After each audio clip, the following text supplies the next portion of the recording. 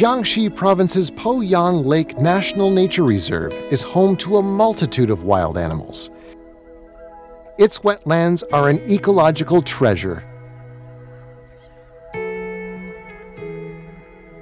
The gray heron is a veritable master of fishing. It has a long and sharp beak like a harpoon. Equipped with this weapon, it is an expert hunter. Some fish have developed sharp and rigid spines on their dorsal, rear, and even pectoral fins to resist predation by waterfowl.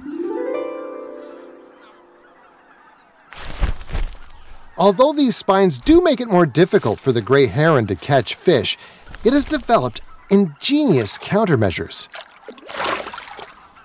It usually spears a fish with its beak first. When the fish is exhausted, it will swallow its head first to avoid being injured by the spines.